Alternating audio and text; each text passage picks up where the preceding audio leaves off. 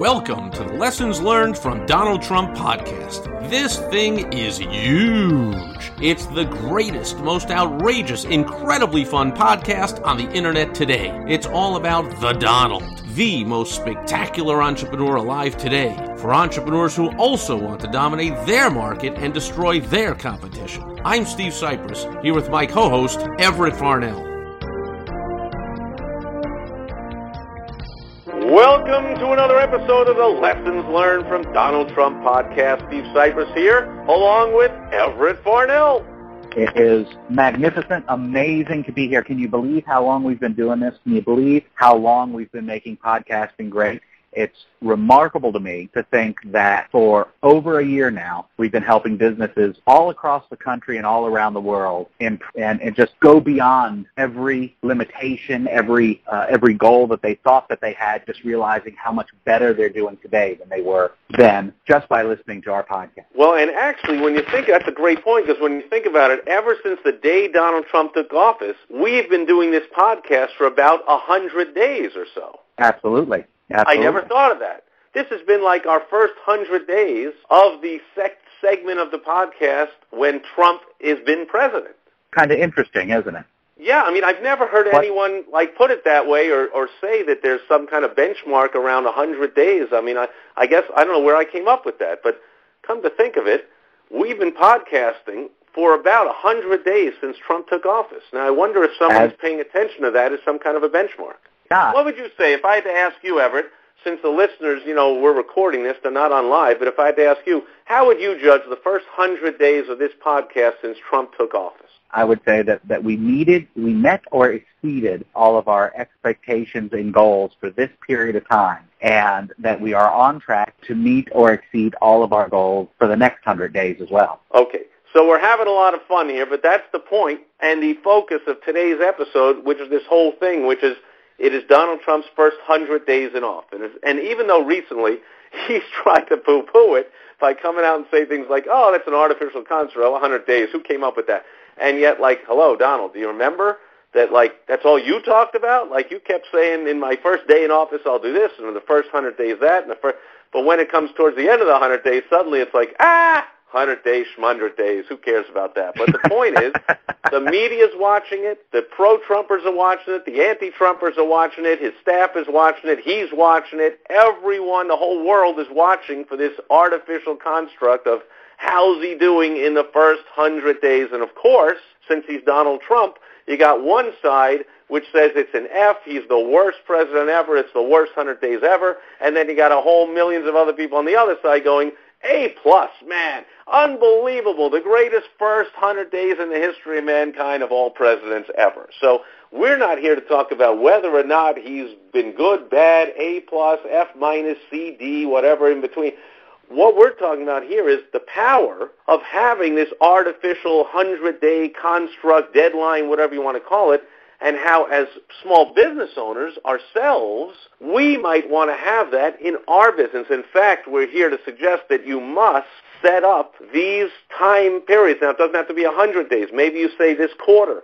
Maybe you say this year. Maybe you say this season if you have a seasonal business. Maybe you say for these 90 days, for this month, for this week. But if you set up some kind of goal and then you tell your employees, your family, you put it on social media, you tell your suppliers, you tell everyone you can, my goal is to sell X number of whatever over the next X number of days. Or my goal is to fix X% of the lingering customer service problems and get that taken care of in the next X number of days. But you give yourself this construct, and then you let the power of the pressure of it come in. So you don't overpressure yourself, right? We're not saying you say, oh, I got to sell 10,000 of my whatever by tomorrow. That's a little too much pressure. But you also don't want to say, hey, whatever I sell and whenever, it's all good. Something in between, like this first 100 days. How much did you get in 100 days? And then similarly, in the long run, it doesn't matter at all. Who cares? No matter what Trump does in the first 100 days or not, he's got 3 years and 265 days to go or whatever. He's got another everything minus, 4 years minus 100 days to go. But for getting stuff done, you can see how it's affecting people around him and legislation he's putting forth and having those goals. And so shouldn't every business owner kind of do the same? Well, absolutely they should. Look, people should do it for several reasons. Number one, because if you don't have a goal and if you're not measuring your progress towards that goal, then you're just floating, and there's no business owner anyway. I mean, every large business, every successful business has sales goals and revenue goals and profit goals and other KPI goals, other key performance indicator goals. So they have goals. They have targets that they're going for. And if you don't have any targets, then your business is just going to flounder and eventually die. It's just not going to stay on track. But the other reason you should do that is because, look, there's something to be said about sitting down at the end of the 90 days or quarter. I don't recommend yearly. I think yearly is a little too long. But a quarter, I think, is a good, or a month, every month. There's something satisfying as an entrepreneur about sitting down and saying, okay, here's the list of things that I was supposed to get done in this month or this quarter or whatever, and then kind of running back and saying, holy mackerel, look at that. I got 90% of my stuff done. I didn't feel like I did anything. I didn't feel like I was getting anything done. I felt like I was really not really growing, not really expanding, but I've laid the groundwork to really take the next step on these 19 out of 20 things. So there's one thing I got to tighten up a little bit.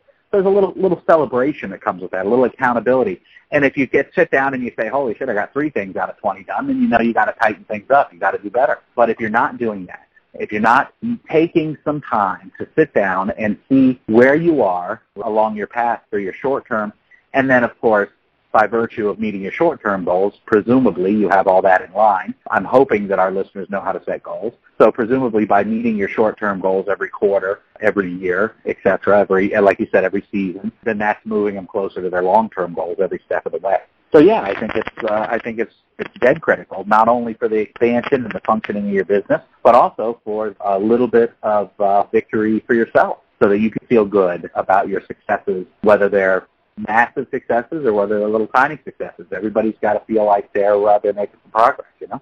I like it, and I want to go back to taking it one step further to get accountability into it. So not only do you want to have these goals and look them over yourself, but often, the saying is, I'm my own boss, and that's the good news, but the bad news is also I'm my own boss. And sometimes we're a really bad boss, and we don't demand accountability, and we don't demand reporting and performance. And so to have your coach, your mentor, your board of directors, whoever it is, hopefully you got somebody, because nobody's performing at their best without a coach, without somebody to bounce things off of. And you are, again, making it known that these are your goals. If you put a poster up in the back employee room saying this is our goal to do this by a certain date, or you're letting people know, because that to me is the power of the 100 days. We don't know if behind closed doors Trump got his staff together and say, all right, these are the goals for the next month, and this has to be done this month. But he also, from the outside, has everyone looking at him from this 100-day perspective. So if you put that out there, I think you can also, it helps to get you going, to know that other people from the outside are looking and judging you. And isn't that what we want? When it all comes down to it, we want to perform better. We want more people pushing us to perform better, because the bottom line is we just want to perform better. And if it takes outside pressure, internal pressure, a combination of the two is best. To me, that's where this 100-day thing comes from. It's the external pressure that from my experience, working with thousands of small business owners, many of them just don't have. Where if you had a job, your boss would be exerting outside pressure. So very often we need to do it, and we're just suggesting that as we come upon this 100-day outside pressure construct on Donald Trump's presidency, that we put that to use into our own business, and we find a way to get outside pressure to some kind of benchmark of getting something done, in addition to the inside pressure we all have of, hey, I want to make more money, I want to do better. Well, and let's not forget to mention that this is, of course, the public tip, the private tip, the advanced tip that you can get by going to the website, getting in contact with either Steve or I, is 10 times more potent and more powerful regarding productivity. So this is powerful. Even if people don't believe it is, even if try it, just try it, and you will be amazed at how powerful this is. But what we have as far as productivity in the advanced tip makes this one look like kindergarten. So make sure you go to the website, Lessons Learned from Donald Trump, .com. Yes, that gives us an idea, too. We might have another contest of lessons learned by Donald Trump, because It's all kinds of stuff, and but he comes right out and says it, and says, like, gee, I didn't know it was going to be this difficult to do whatever, this and that. I mean, there's a lot of lessons being learned by Donald Trump, which is another topic for another episode, because as business owners, that's another benefit we have. We're constantly learning what's working, what's not working, and we're getting better and better and better. So I love it, and I do love the advanced tip. This week, as always, just go right there, like Everett says, lessons learned from DonaldTrump.com. Get in touch with one of us. We'll share the advanced tip. We'll help you implement it in your business, and we will be back here next week with another fantastic episode that's going to be huge of the lessons learned from Donald Trump Podcast. You've just listened to the most terrific podcast on the internet today. If you want to be a winner like Trump, make sure you go listen to the rest of the episodes by going to lessonslearnedfromDonaldTrump.com. And join us next time. Unless you like being a loser. Some people do, I guess.